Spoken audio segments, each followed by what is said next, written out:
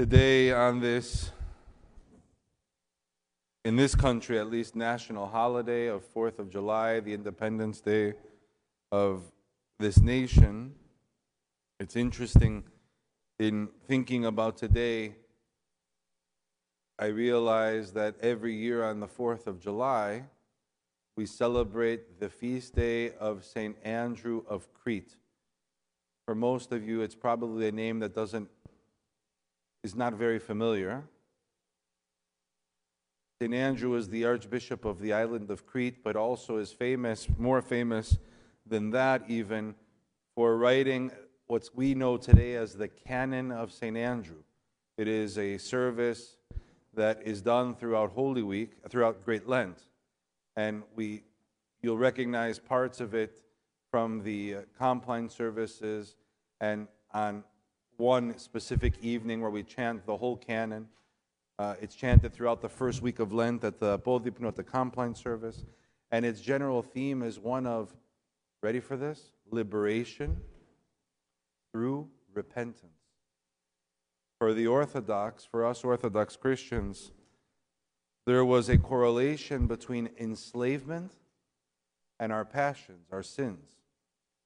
In fact, the resurrection in the hymns of the church is known as, is directly connected to liberation and freedom of human beings.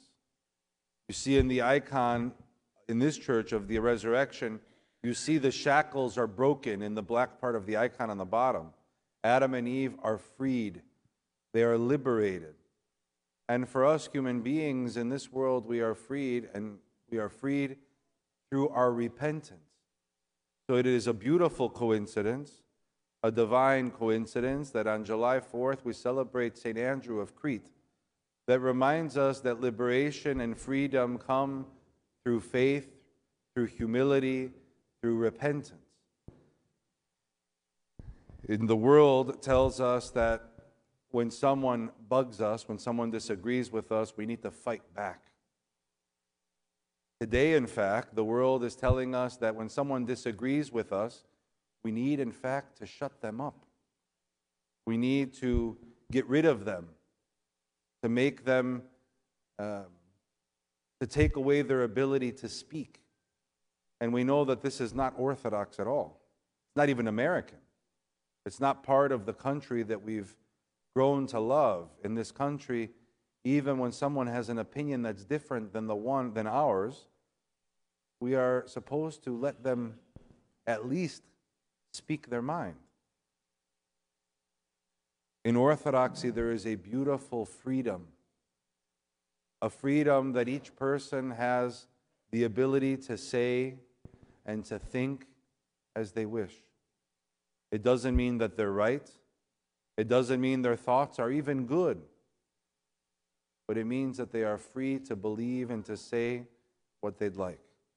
On this 4th of July, we are grateful to the people who have sacrificed so that we may have freedoms, the people that continue to put themselves at great risk so that we may be free. And we pray that these freedoms will ring true for generations to come.